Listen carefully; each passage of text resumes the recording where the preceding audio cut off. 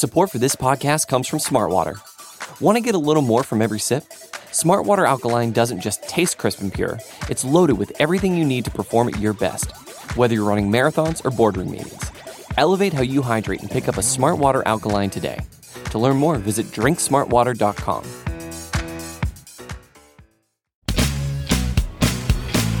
Welcome one, welcome all. It is Tuesday, September 20th, 2022, 7 p.m. Central Time on the dot, which means it is time for a Blogging the Boys Roundtable. You can watch us live on the Blogging the Boys YouTube channel. You can also catch the rewatch if you're lazy and caught up with work or life or whatever. You can listen to us on the Blogging the Boys Podcast Network. My name is Arjo Cho, and I say us because I am joined by a cast of quite the characters. We'll go in clockwise order as we usually do.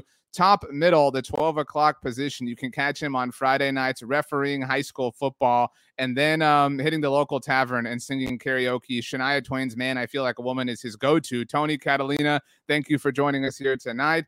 Paul Stewart off on the top right corner. You can hear him.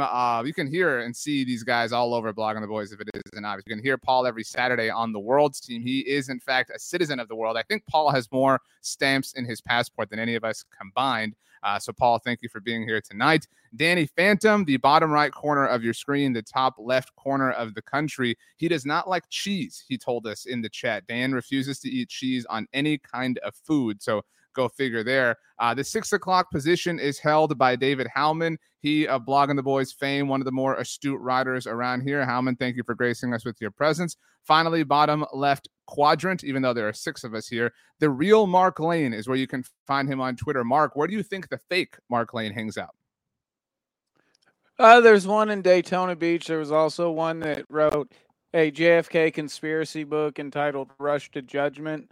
So that's why I have to establish my dominance as the real Mark Lane. Right. Well, none of us will be rushing to judgment about Dak Prescott and Cooper Rush and all that. All the puns kind of write themselves when it comes to the Dallas Cowboys winning a game with Cooper Rush. Dan, they did it. The Cowboys did it. We have a lot to get to tonight. We will have a BTB Roundtable champion, of course, as we always do. But Cooper Rush, he shocked the world. Did you think it could happen, Danny Phantom?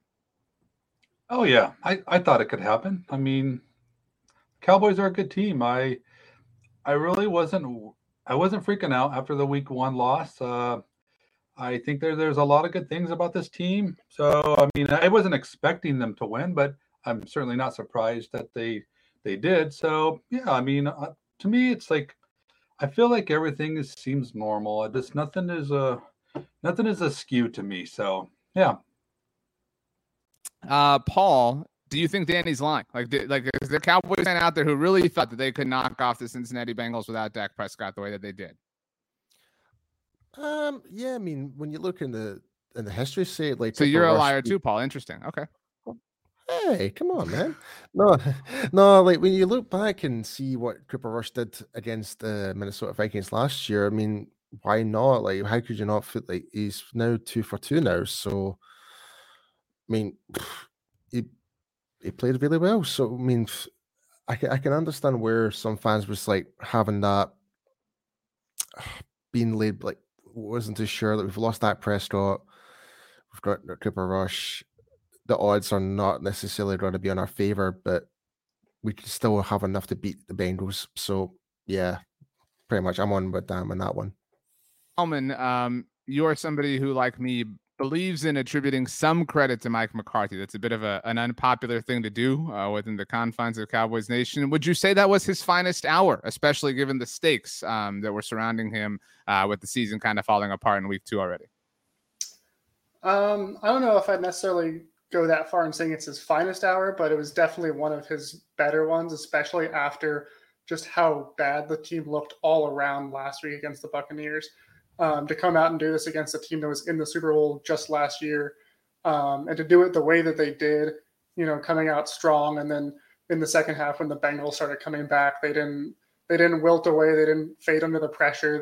They kept it together. Trayvon Diggs came up, made a clutch tackle on 3rd down. Cooper Rush got them in field goal range. And then Brett Maher, the prodigal son of the Dallas Cowboys, comes up and saves the day, just as we all knew he would. It really just felt like everything that, last week everything went wrong for the Cowboys. This week everything went right, and was just a really big moment, really needed moment for Mike McCarthy.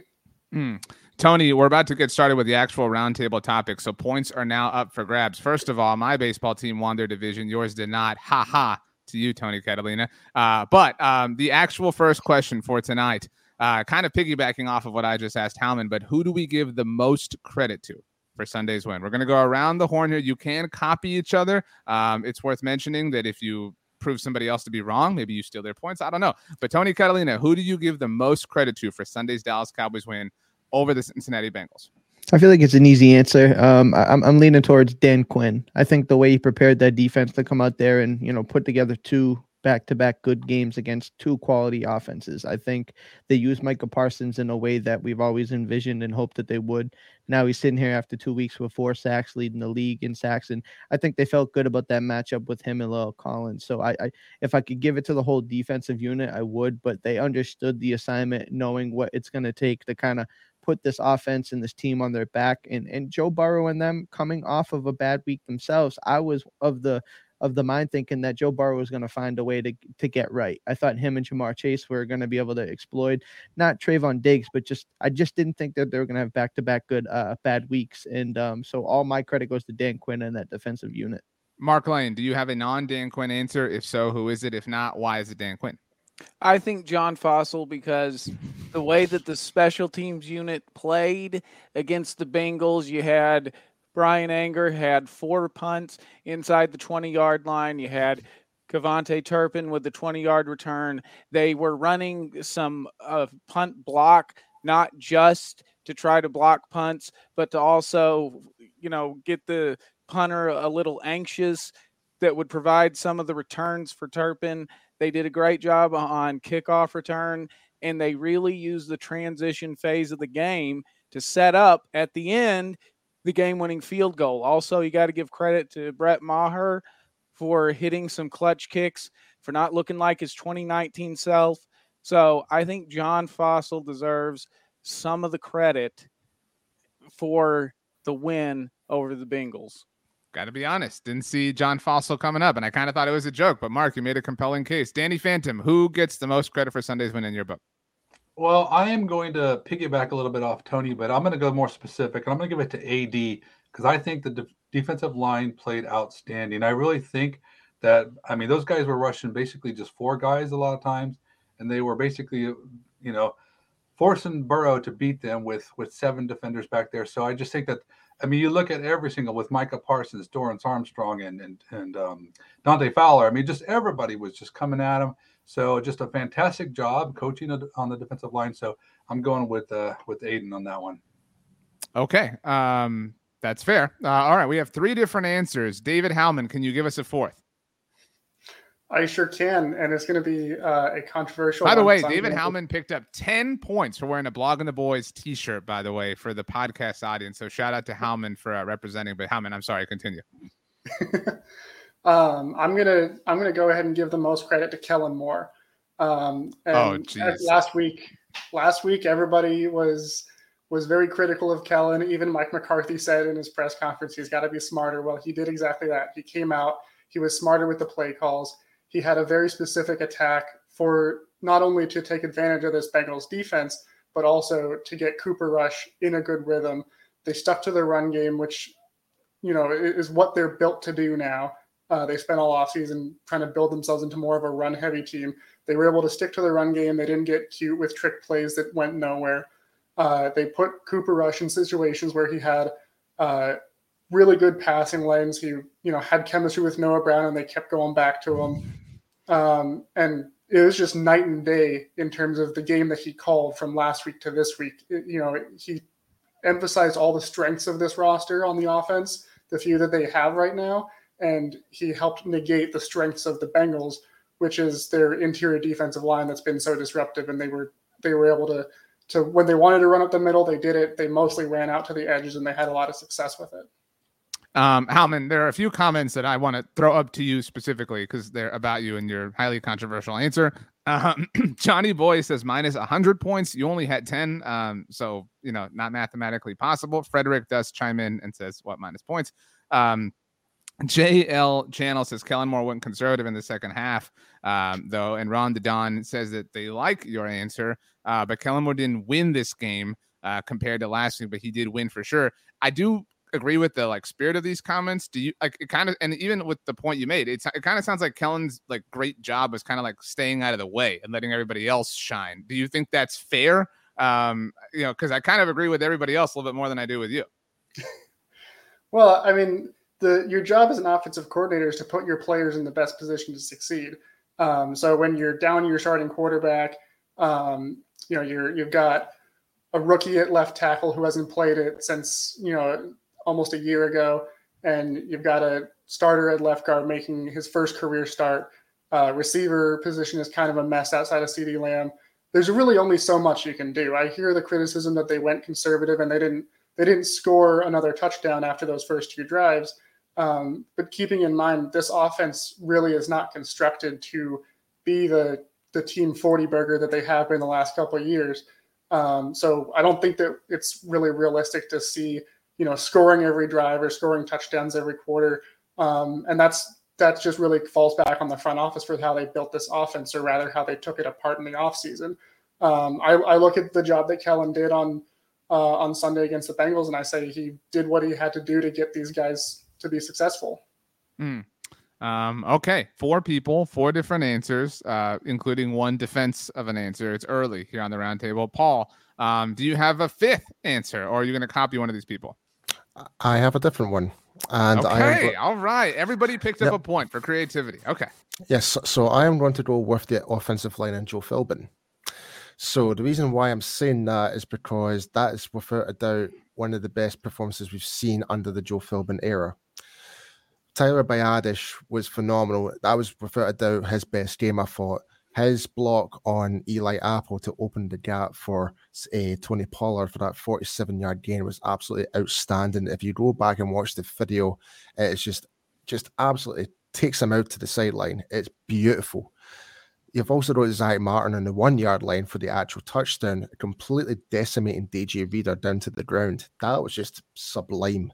So with that, and even with the pass protection as well, Tyler Smith under 39 snaps, I think he only gave up 1 pressure.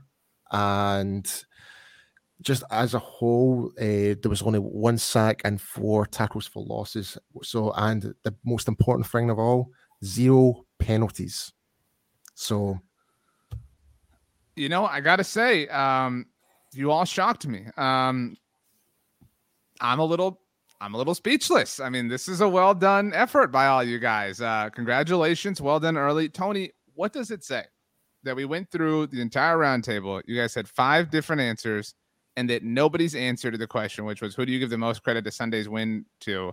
Nobody answered a player. Nobody picked Micah Parsons. I don't think anybody would have picked Cooper Rush, but there wasn't an obvious player. You all made very strong cases for different members of the staff. But I mean, is that a good thing? Is that I think the positive side is oh, it's a team. Yeah, team game, team win, whatever. But there is a negative, there was no real bright shining force of a player. And that's kind of a problem in this particular game.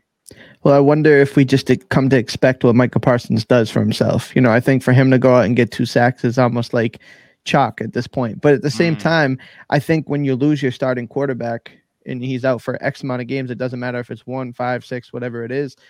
It's a full team effort. I think everybody had to, kind of pull themselves up, and they had to rally around Cooper Rush. And I think we did touch on every single unit, right? We had defense, offense, special teams. So it really was a full team effort to go out there and beat a quality Bengals football team. By the way, Paul, Zachary awarded you 5 points for the dope dialect. You incorporated the word sublime. I don't think anybody's ever done that here on the roundtable, but we don't practice Santeria either. So Dan, I saw you pump your fist when Paul gave credit and gave flowers to Joe Philbin. This takes us into our next topic. This might be the most controversial. I've seen just about all of you offer a take on Twitter about this. Jerry Jones was on 105.3 The Fan on Tuesday. He confused Noah Brown for Cedric Wilson, who hasn't been there. But he also included a very, very popular phrase when it comes to the Cowboys, and that is position flex. So, Dan, I start with you because Jerry said this about Jason Peters. What should the Cowboys do with him when he's ready. We don't know when that's going to be. Jerry did intimate that it won't be next Monday night against the Giants. But Jason Peters, the options are seemingly left tackle, left guard, right tackle. So what do you do with Jason Peters, Danny Phantom, and why? Well, I think it's either left tackle or right tackle, depending on which one of those guys gets hurt first. So I think he's your swing tackle. I think that Jason Peters should not be starting for the Cowboys. And I want to start off. Okay. All right.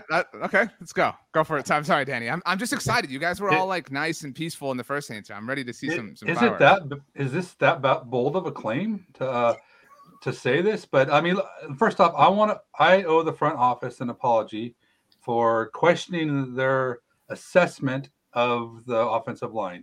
And Tyler Smith has been fantastic. I mean, don't get me wrong. I mean, I watched a lot of tape on him in the preseason at guard, and he didn't look very good. So, I mean, my worries, I feel, were valid then.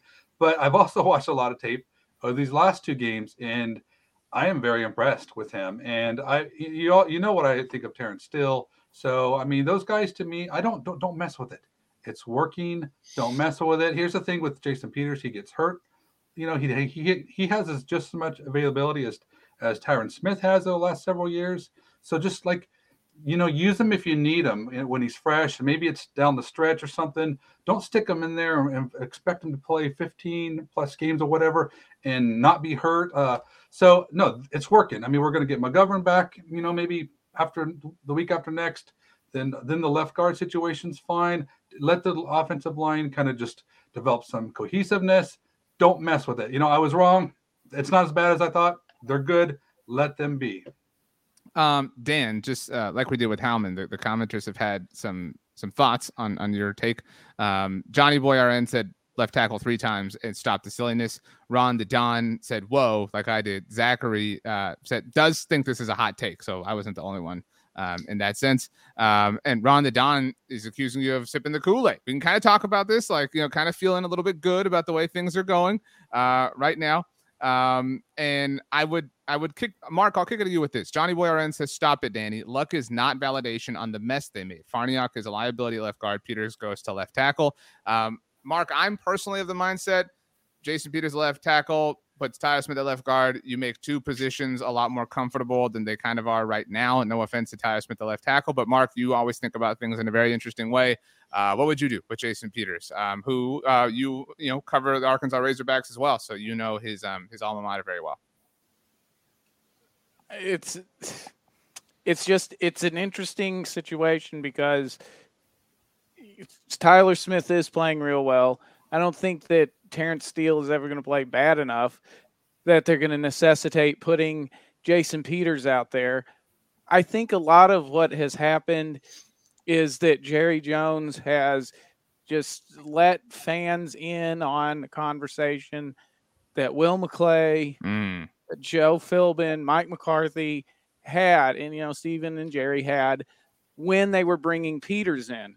Because one of the things that Mike McCarthy actually got credit for in 2020 when they were undergoing all those changes on the offensive line due to injury was, one time he started all 5 guards in a game. And I also know that James Campen, who was the offensive line coach with the Packers throughout McCarthy's reign in Green Bay, he puts an emphasis on position flex as well. So I think a lot of this is just really a conversation, a brainstorming session about what they could do with Jason Peters. I don't think any of these things are concrete.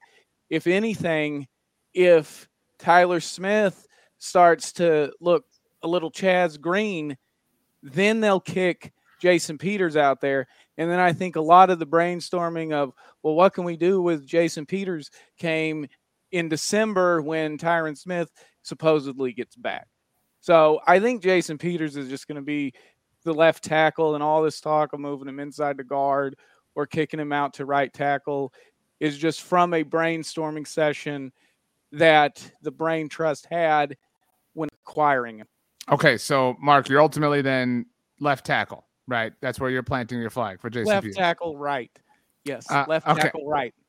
Tony Catalina, you were the person here, at least, who posited and you tweeted about this, throwing out the idea of Jason Peters playing at right tackle. You hate Terrence Steele more than anybody else in the world.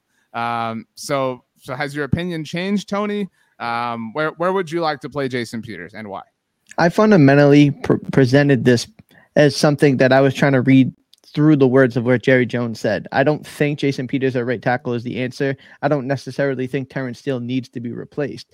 I'm just simply laying out the fact that this wasn't even a thought until Jerry Jones mentioned it on the radio. We brought him in to play left tackle, if either swing or start. And that was the only thing that's ever been discussed and debated on any of these networks or any of these shows.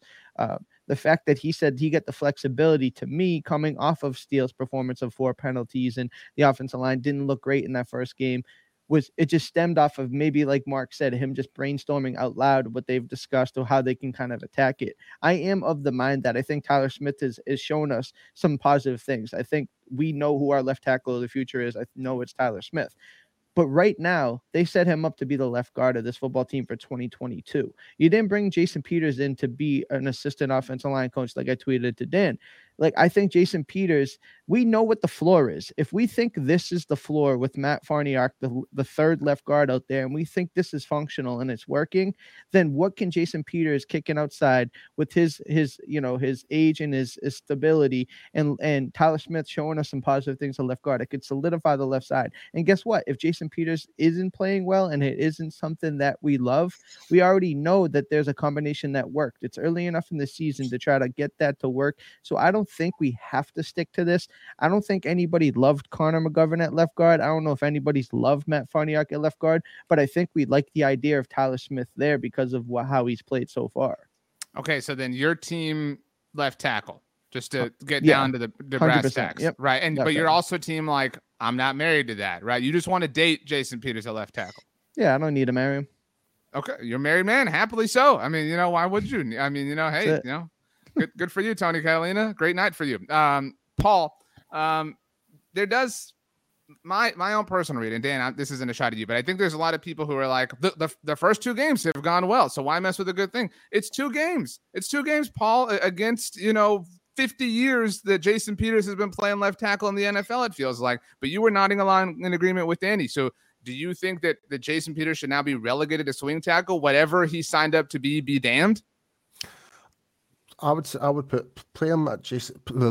play Jason Peters at his strength if he was to be put in. Like, I totally agree with the whole continuity side of things. Like, if it's not broken, then why change it? Like, right as of right now, because right now Smith is doing a really exceptional job at that position, and he's going to be the future left tackle in the future when Tyron's retired or whatever in that. So, and for likes of there was the comment about the likes of Farniok and McGovern and stuff like that. Like, for the 8 reps that McGovern played in the Tampa Bay game, I thought he actually looked really quite good. He had a terrible preseason, as did Farniok, but I thought up to that point of that injury, I thought he looked okay. And for Farniok to come in the short space of time, I thought he's actually done a really decent job. People might think, he's still the weakest link. You're probably right, but the matter of fact is, you're seeing that continuity grow week after week now, like compared to the Bucs game, compared to the Bengals game. So when it comes to Jason Peters, like, I'm kind of in agreement. It's like, if he was to go in, then it would be left tackle, then put Smith back into left guard. But I'm in no rush to do that. Howman, how much merit? Because there's obviously some, but how much merit is there to the idea of, look, the plan was Tyler Smith at left guard, like Tony said. The plan was not for Connor McGovern to be a starter on this team. The plan was not for Matt Farniok to be a starter on this team. Get back to the plan. You theoretically spent several months in the war room at the Star putting together this plan. Why are you going to throw it away based off of 2 weeks worth of legitimate play that we'll all recognize? I mean, is that fair, Howman? Or should the Cowboys ride the hot hand, so to speak, here with Tyler Smith at left tackle? Well, I think that I think there's definitely value in being able to say things haven't gone how we planned, and so we'll change our plan. I think there's value in having a coaching staff and front office that knows when to deviate from what you planned. But I would actually disagree with the sentiment that things have been going well so far. Oh, what a left turn. Let's go. I mean, the offensive line, don't get me wrong, has looked great in run blocking. They have looked pretty bad, in my view, in pass blocking, mostly coming from the left side. Through 2 games, Matt Farniok has allowed 12 pressures. That's more than the rest of this offensive line combined. He's great in run blocking. He actually ranks number 2 among all guards in run block win rate. He is a liability in pass protection so far. And I don't really want to, rag on him too much because he was primarily playing center all off season, and he really didn't get much play at the guard spots and wasn't really expecting to come in and play until he did last Sunday. But he is not someone that should be part of your plan to be starting at left guard on a regular basis. As for Tyler Smith, he has looked good. He's looked better than I thought he would playing left tackle because he had a lot of weaknesses coming out of college at left tackle. I thought he was a more natural fit at left guard. But he has not, in my opinion, he's not looked good enough to outplay Jason Peters when he gets ready to play. In at least once in both games, he's had miscues where he hasn't gotten the right guy and he's let a free rusher get to the quarterback. He's had issues of getting all the way out there when the rusher takes a more angled approach to the quarterback. And those were things that we saw that he struggled with in college, which is why they wanted to put him in at left guard first, let him kind of mature his game. So I think when Jason Peters is ready, you put him out there. We saw last year when he played with the Bears, he still has it. He can still perform at a solid level. You put Tyler Smith back at left guard, and then whatever, with Connor McGovern, whenever he comes back, you kind of see where the rest of the offensive line is. But I think that's going to be by far their best route going forward. Danny, I'll come back to you to finish this off because it's kind of these 3 dudes, Mark, Tony, and Howman, all of the mindset that Jason Peters should play left tackle. Paul was nodding strongly in agreement with you when you were making your case, but Paul kind of gave half a point to the other side. So it's kind of you and half of Paul versus 3 guys in the other half of Paul. So Danny, you're the only one who's like completely convicted in the fact that Jason Peters should kind of ride the bench. Have any of these guys changed your mind? No, it actually just makes me feel stronger. Terrible job, guys.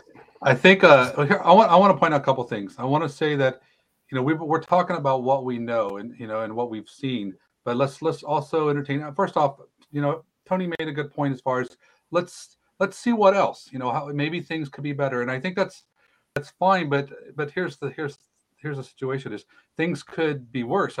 We assume Jason Peters will be okay, and we're talking about how he's solid, as Homan said, and I think.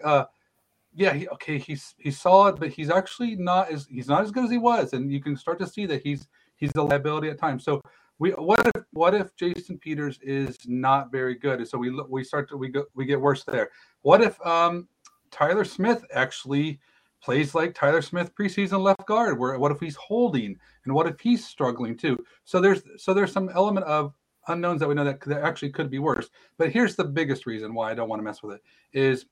You take Tyler Smith out of left tackle. This guy is getting better with each rep. I mean, he could end up reaching towards borderline Pro Bowl level towards the end of the year. I mean, if he keeps going, do not take that away from him. I mean, he's our future left tackle. We know Tyron Smith is, his shelf life is almost up. So don't mess with that. I mean, I think there is something we could lose by messing with this, and that's Tyler Smith's development plus also inferior play by both of those guys at those positions. And this would be a different question if we had Farniok the whole year. I'm talking about one more game to get through with McGovern's coming back. So that's why I'm firmly set on just keeping the Peters at the swing. I'm going to ask a question that I didn't have written down, but I'm just going to throw it out at this point. I mean, it's a question I think about every day. Why are Josh Ball and Matt Waletzko on this roster? Like why? Like we're sitting here talking about all these combat, and like I'm not trying to be rude, but like we're stretching ourselves. Like do this, play this guy. Well, like the dudes who this team designated as the swing tackle options are not in any of our considerations for any of these opportunities, any of these jobs. Like what are they serving on this roster, Mark? They're for the future. They're to give you options for Terrence Steele, whether or not you want to give him a contract extension or not. Tony, I mean, again, I'm not saying like, oh, they suck, cut them, like banish them, to Neptune. But like, what again? Like, how is that not the biggest indictment of the thinking behind this group not necessarily being infallible?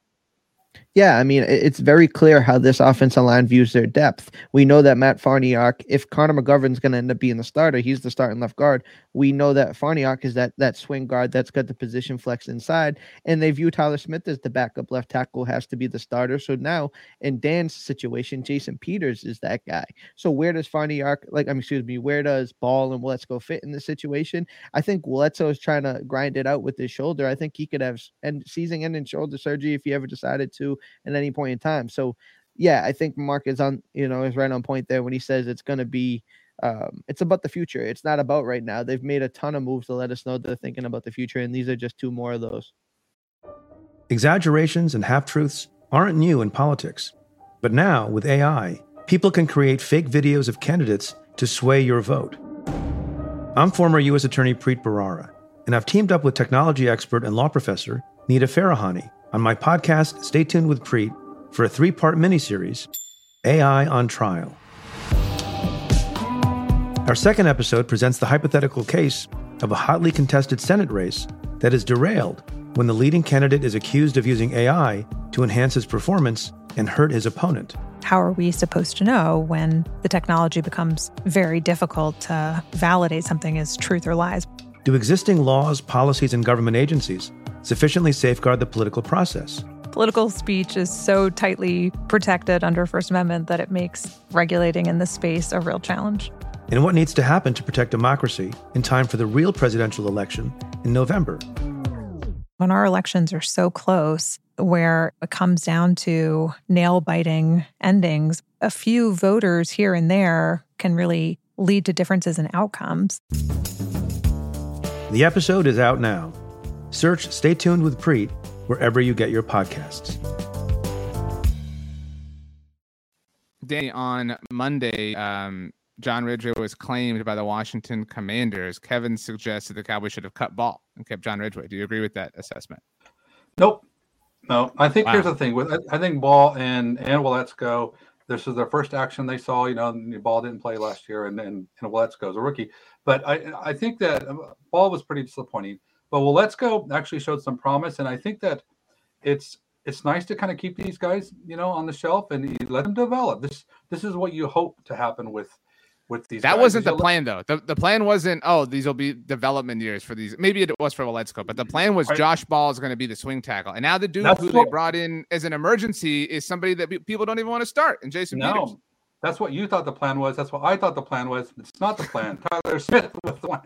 He was always the backup plan. If Tyler Smith was the plan, then why did he get no work at left tackle throughout camp up until not all of this can be true. It just can't be. Like, there has to have been a failure in the plan at some way along the path. I agree. I mean, I think I agree with you until I think, and Tony touched on this, and also Brian Broaddus touched on this too, is they wanted him to work inside, work on his hands, because that's where the contact comes the quickest, and that's where he had the problems with the hands. And I think that they developed it with the hands, and then they're confident that he can play the tackle position. And honestly, those things that are said actually have come true. So I'm not so sure their plan was bad. I mean, because these things are actually working out. So I don't know. I'm not critical of this. I think Waletzko might be a nice swing tackle in the future for next year. I mean, give him some time. Josh Ball, we don't know. I mean, as far as Ridgway, he didn't do anything. I don't miss him at all. He wasn't on my roster, and I think that he just needs more work and more development. So I mean, I'd rather have the tackle guys than Ridgway. So no, I don't have a problem with this move. Okay, I knew that would be controversial, but not as controversial as the next question. Tony, we're going to start with you. On a scale of 1 to 10, how scared are you of the Philadelphia Eagles? I think there's a healthy amount of respect. I mean, I think there is no respect. There's no. That is the one word that we will not allow here. I've said that before. I said with all due disrespect about the Eagles. I'm very clear about that. But understanding that they're a quality football team. I'm not hyping them like everybody else is. This is everybody's darling. If you put on any of the 4-letter networks today, it's like Buffalo Bills and the Eagles in the Super Bowl. It's like, what made you say that? Because they both played last night. So it's just like, I think we need to pump the brakes. I think Minnesota is not as good as everybody thinks they are. We already know how Kirk Cousins is in prime time. He's terrible, so I think I see more now. I see more of what the Eagles look like against the Lions than what I saw from Minnesota. I think the Lions were able to put 35 points on them. They were able to give them a dogfight in that first week one. Nothing Minnesota did on defense was really of a challenge to the Eagles, and they have enough talent to make you pay when you don't scheme and prepare well enough. So I think it was more of an indictment on Minnesota last night. So if I had to put a number on it, I would say 6. I think the Eagles are competitive. I think they can really give us a run for our money, especially with the current situation we're in. But I'm pumping the brakes on the Eagles, and I'm not as high on them as everybody else is. Mark. 7, because you have to look at what incarnation of the Eagles is out there right now, because really every NFL team will have 3 or 4 different versions that they'll show throughout the course of the season. And maybe what shows up on October 16th at Lincoln Financial Field on Sunday Night Football is entirely different than what we have seen through the first 2 weeks. But I think this incarnation of the Eagles is, a 7 out of 10 on the anxiety scale.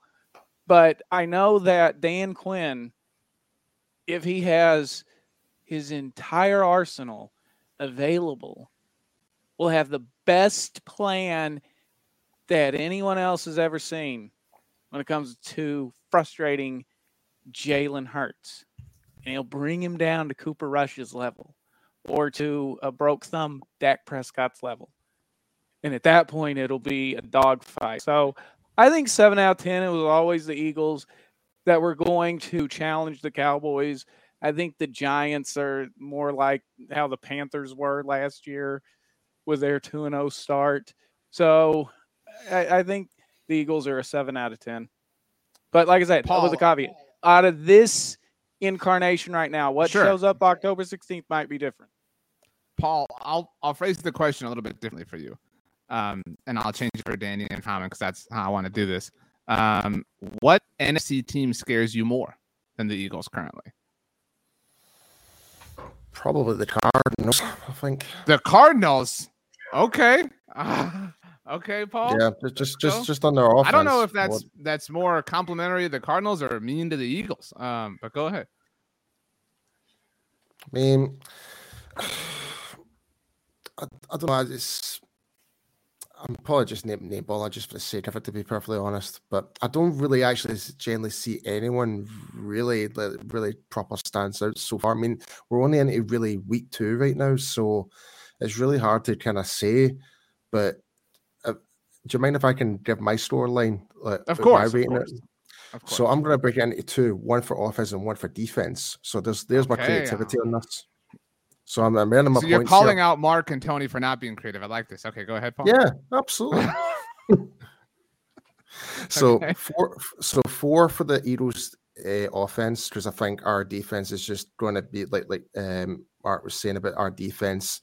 If Dan Quinn gets all his guys, I think that would be the main weapon pretty much. So I'm giving the offense a 4, but in terms of their defense, and this is purely because of their defensive line and of how they've stacked that up in the front, the defensive front 7 essentially. I'm giving them a 7.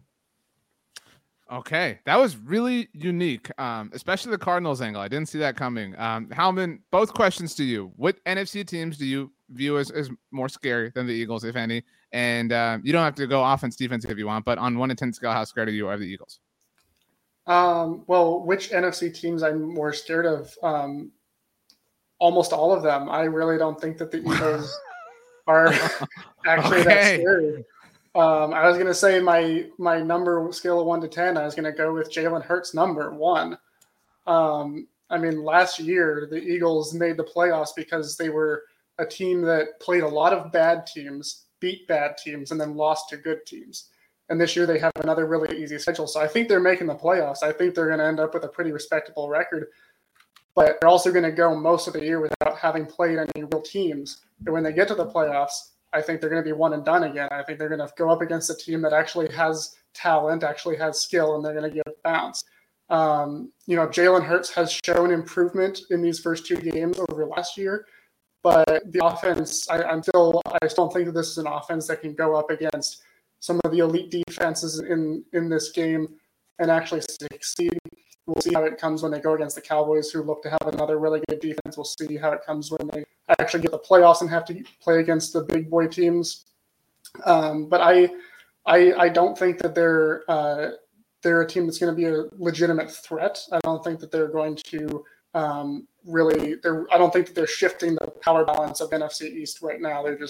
They're lucky enough to have a pretty easy schedule.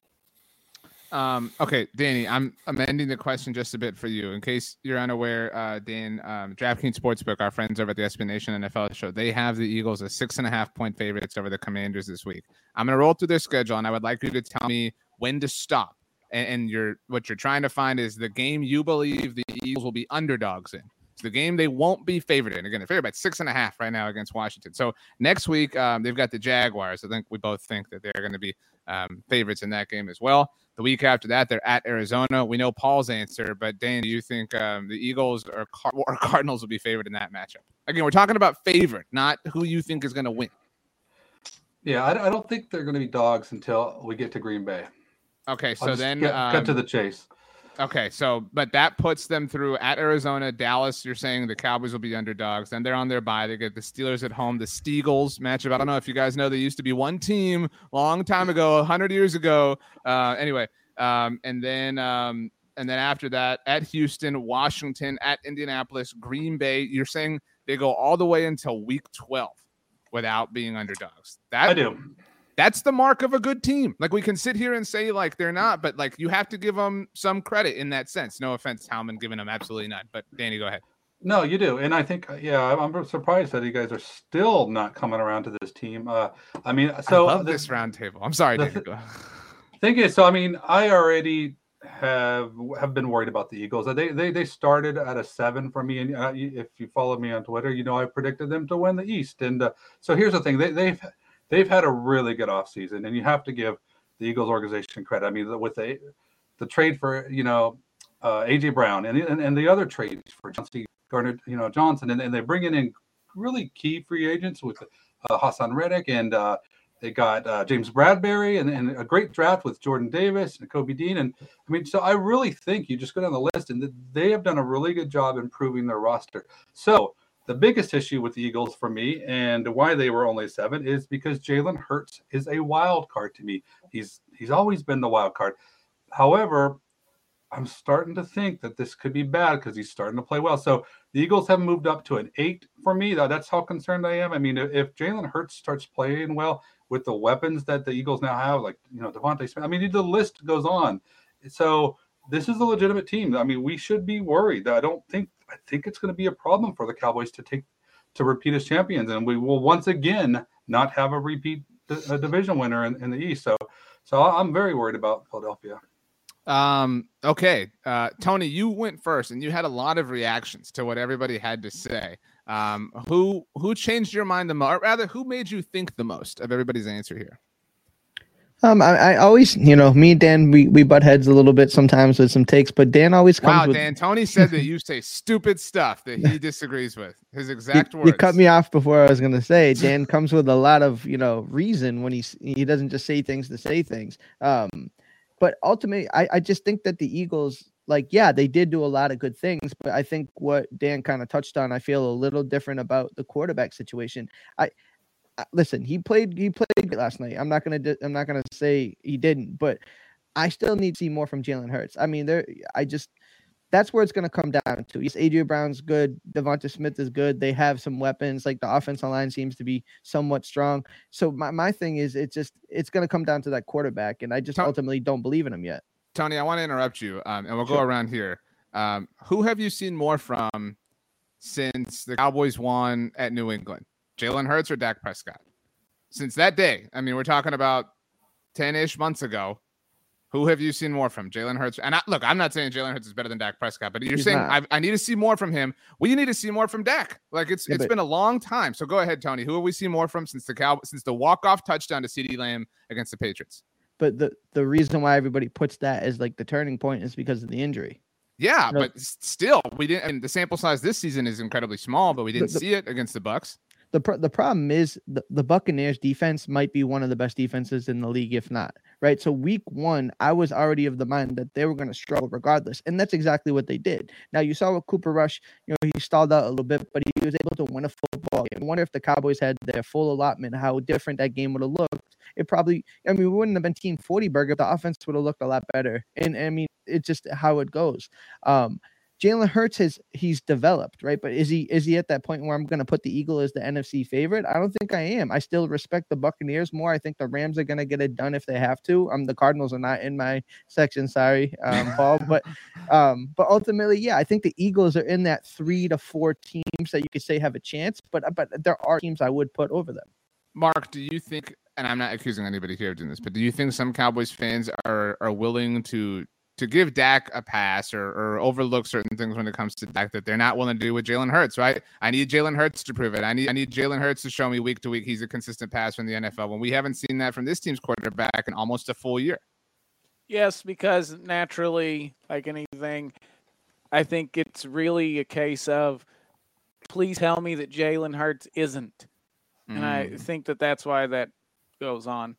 Because no one wants to acknowledge that there's another legitimate starting quarterback in the division because, quite frankly, there hasn't been one. I would say throughout the entire Dak Prescott era, Eli Manning, well, you could argue Kirk at the beginning in Washington. Yeah, he was a ghost of himself. Then Carson Wentz never was, except for 2017. Other than that, he really wasn't. And then Washington, I mean, Kirk Cousins, you talk about, would you marry Jason Peters? I mean, Washington dated Kirk Cousins twice and they couldn't put a ring on it. So really, I think that's it, is Dak Prescott has always been the man that has represented the NFC East, way Aaron Rodgers has represented the NFC North. And so it's just a little anxiety inducing to think that Dak has to battle for that title with an Eagles quarterback, no less. Do we believe that, though? Like, do we believe that Jalen Hurts is the best quarterback in this division? Because I don't. Like, I don't think it's that close. Is he the best non-Dak quarterback? Yes. Yeah, he's number 2, but I think that's the question. Number 2. That's what we're asking here. Like, obviously, we're all incredibly slanted. Like, if you asked anybody but Eagles fans, I think they would agree that Dak Prescott's the best quarterback in the division. I think they would have agreed prior to the last 2 weeks. I think the last 2 weeks have people thinking and contemplating. Well, the Eagles are the flavor of the month. That everybody's darling right now. I think the Eagles are a popular Twitter team. I agree with you, Tony. But Howman, I'm curious because Howman, you're deep in football Twitter as well. The take has been the Eagles are limited by Jalen Hurts. The Eagles are limited by Jalen Hurts as a passer. You put Dak Prescott on the Eagles, that's a Super Bowl team, right? We're seeing, at least in an incredibly small sample size, admittedly, but we're seeing the necessary things, right? Like Jalen Hurts is doing what is seemingly the necessary thing to evolve that team as a whole. Is that not at least objectively true, Howman? Well, he's looked good through these first 2 games, but I would question how much stock you can actually put in that. Not because it's just 2 games, but because he's gone up against 2 pretty bad teams. I mean, the Lions last year had the second worst record in the entire NFL.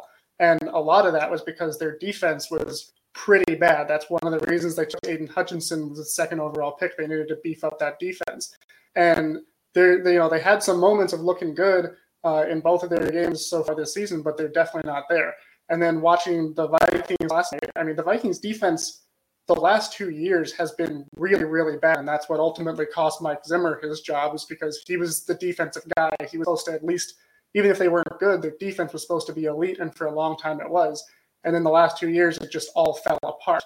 And the defense, it's very clear, has not fixed themselves since they got the new head coach in. Every single throw Hurts was making last night was wide open guys.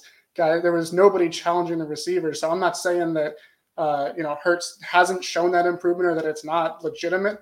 But the way I look at it, he's looked good against 2 teams that were really bad last year, and so far haven't looked to make any significant improvements.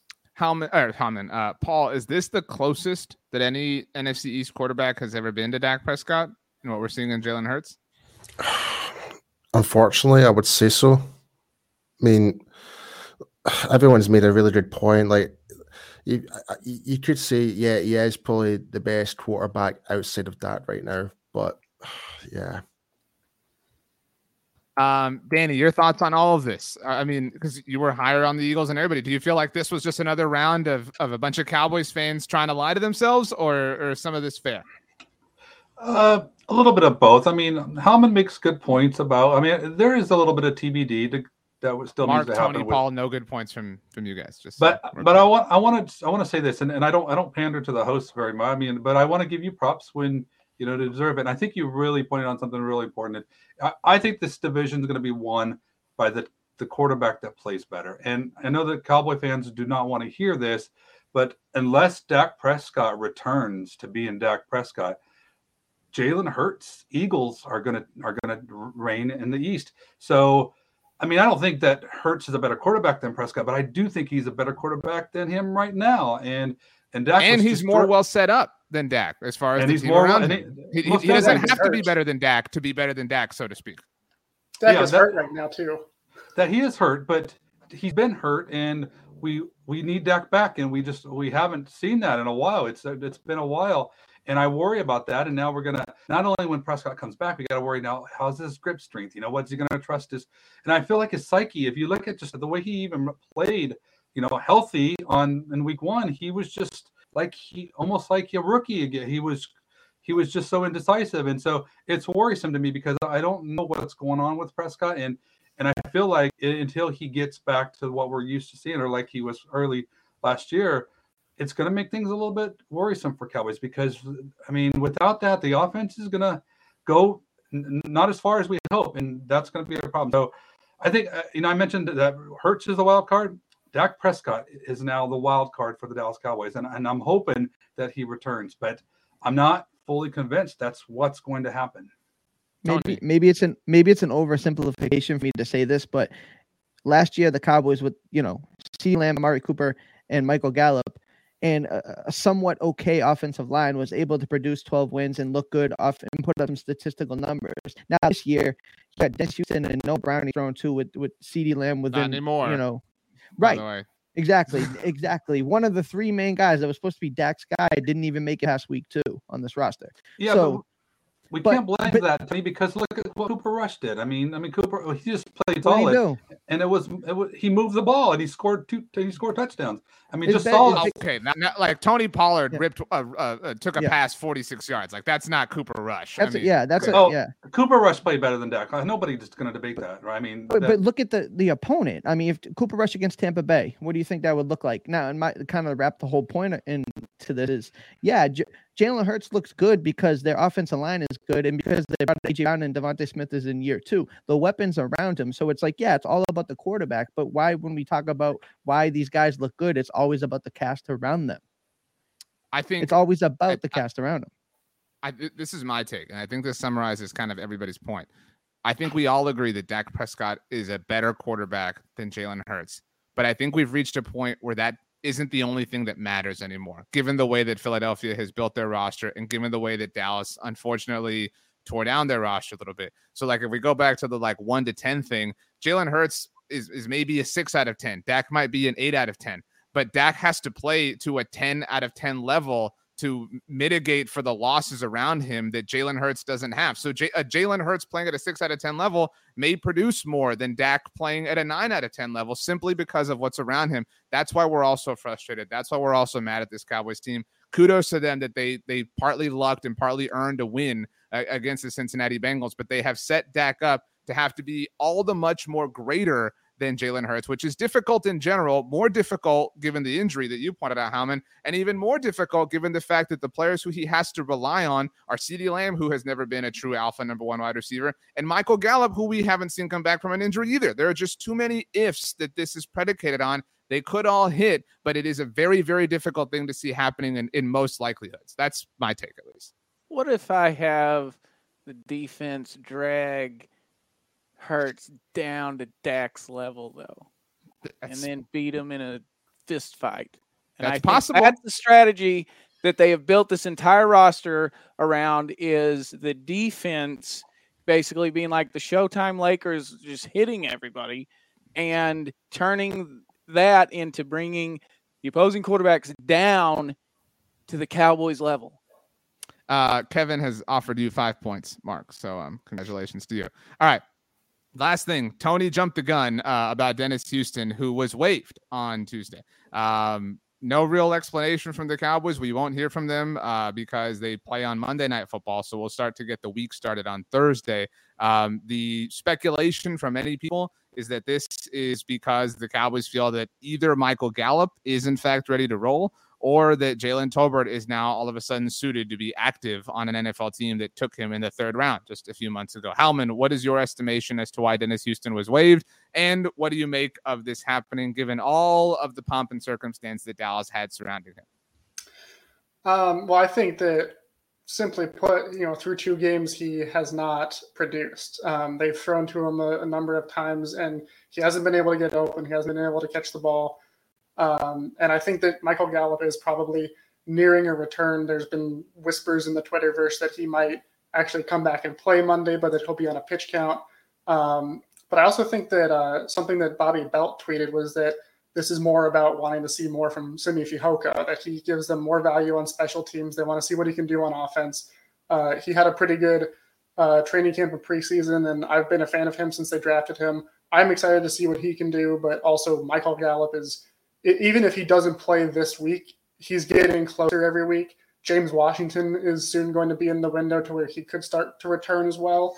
And then Noah Brown just had a big game too. So I think that this is mostly a case of guys are getting ready to come back. They want to see more from Fehoko, and Houston just hasn't actually done anything when he's had the opportunity in the regular season.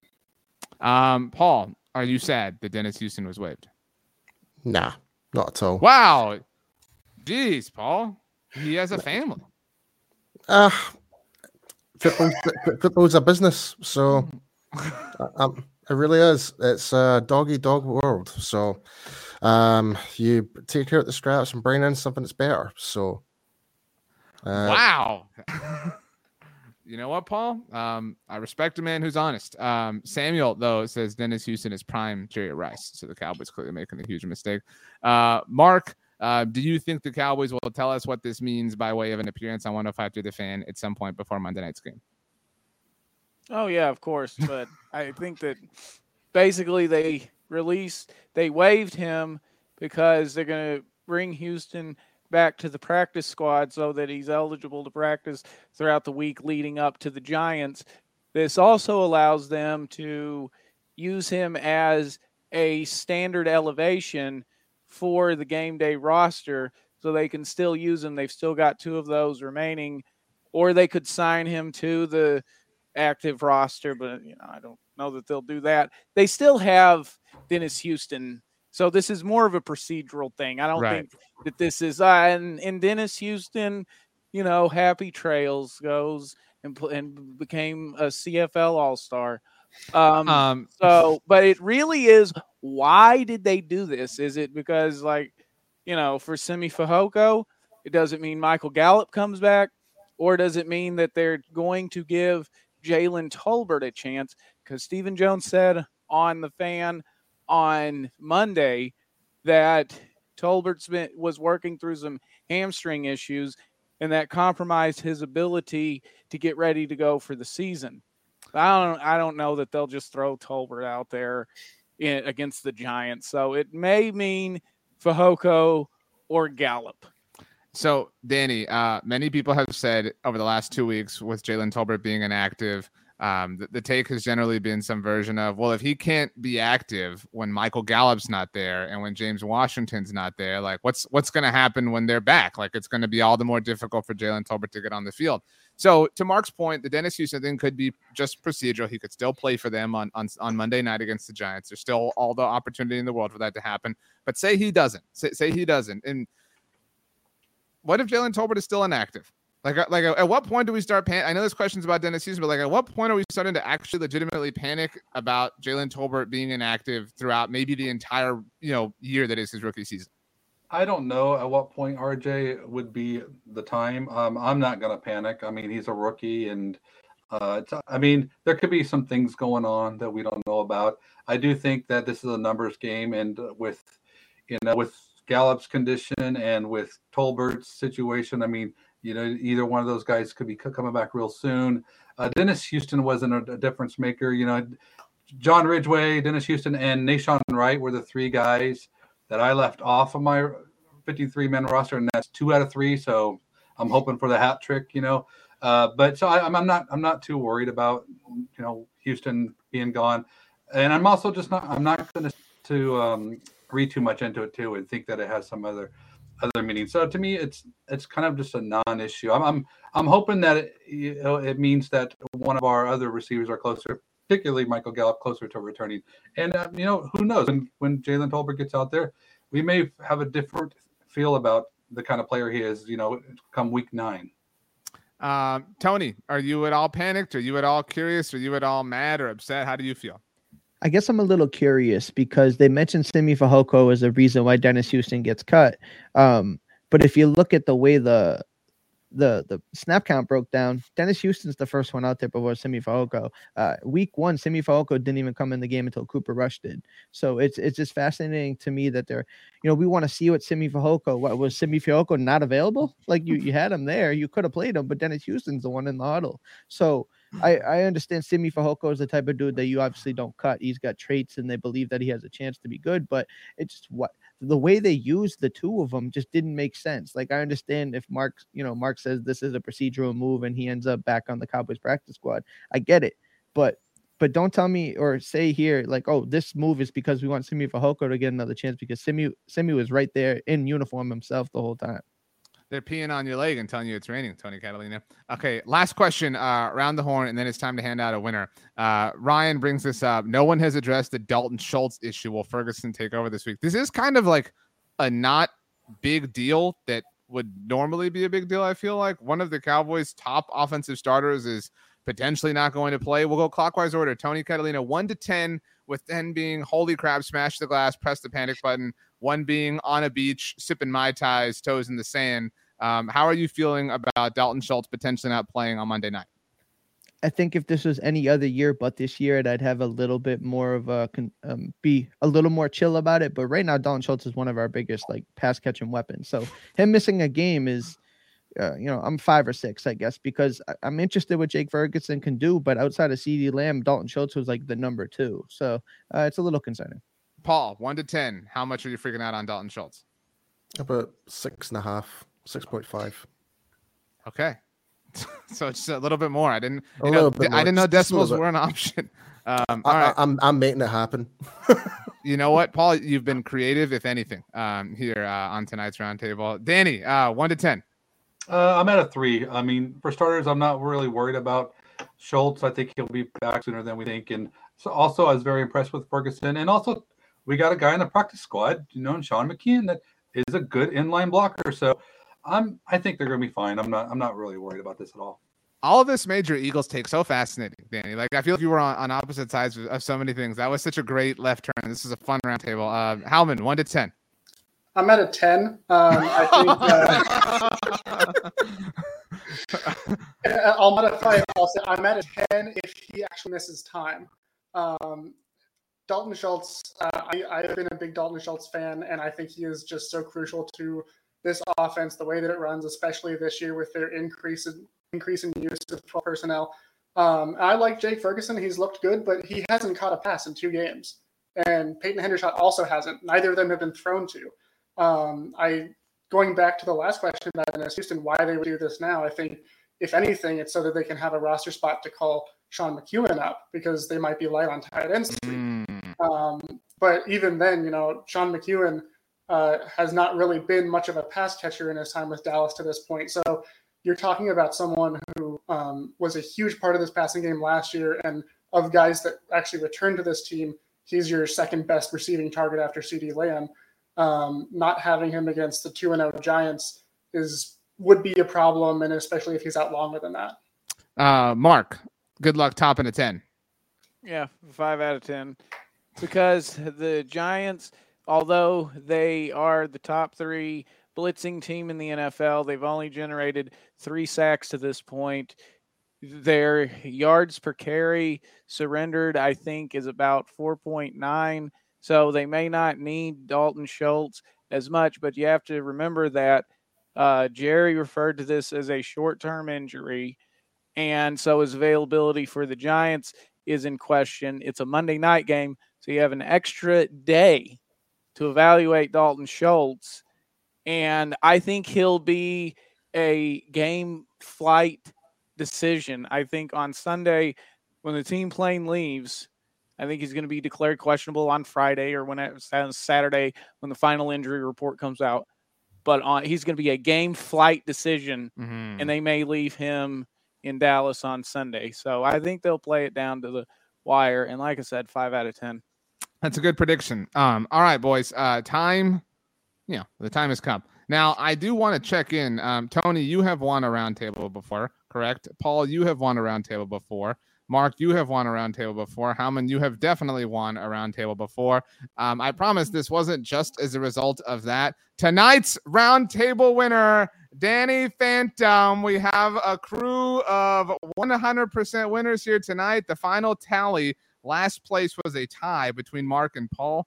29 points apiece. Good job, guys. Still, hey, you can't win them all. Howman and Tony, you tied for second at 30 points apiece, and that was with the help from the crowd. Danny, 31. You just edged it out by the hair on your chinny chin chin. I gave you points for that, for being on an island. You were unafraid to kind of stand your ground by yourself tonight. Although that was kind of true for all of you at different points in time. But Danny, your thoughts, how are you feeling as the latest roundtable winner? Well, I'm very, very grateful because I feel like I'm on an island a lot, and I'm glad Survivor starts tomorrow, Dan. By the way, tomorrow. Yeah, congrats to Danny McRae, by the way. That's right. Look at the synchronization here. But go ahead. But no, it's great. It's you guys were making great points, and it was tough to really come out ahead of all of you guys. All 5. Who made the worst point, and what was it? Oh, I'm not going to do that. But no, I feel great. Thank you. I now I'm one of you guys. And thanks for not punishing me for disagreeing with everybody. So, Howman, Johnny Boy would like to know that, with the exception of the Kellen Moore comment at the beginning of the show, that he thinks you were robbed. Tony, your thoughts on being a part of a crew, like literally all of you. Has the roundtable, like winners room, become less special now that everybody's in it? I think it just got another worthy opponent, another member to the club. So it's a good group to be a part of. Okay. Well, Tony, it is time to go. And I will tell you, look, Ron the Don said, "Well done, Dan. Now, Tony, rap." Look, again, Tony, I say this all the time. I am a man of the people. I am merely the commenter's puppet. I am attached to their strings. So I dance as they say. They want you to rap. So send us home with a rap, Tony. It can be a poem with a little bit of a beat. You can do this. We believe I got nothing. I'm telling you. You can do it, Tony. Come on. We all believe. Man, I'm not B-Rabbit. I don't got it in me. Tony, just give us anything that rhymes. Well, the bar is low. You're Brett Maher here. Just make an extra point. 1 fish, 2 fish. Red fish, blue fish.